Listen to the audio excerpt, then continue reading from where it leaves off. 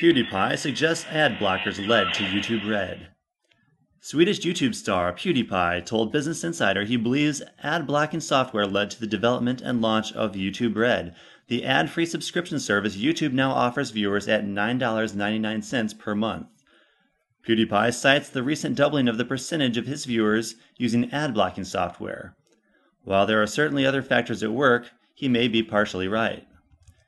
YouTube and online video in general have acted as an alternative to television, with the benefit of greater choice and content available when the viewer wants to consume it.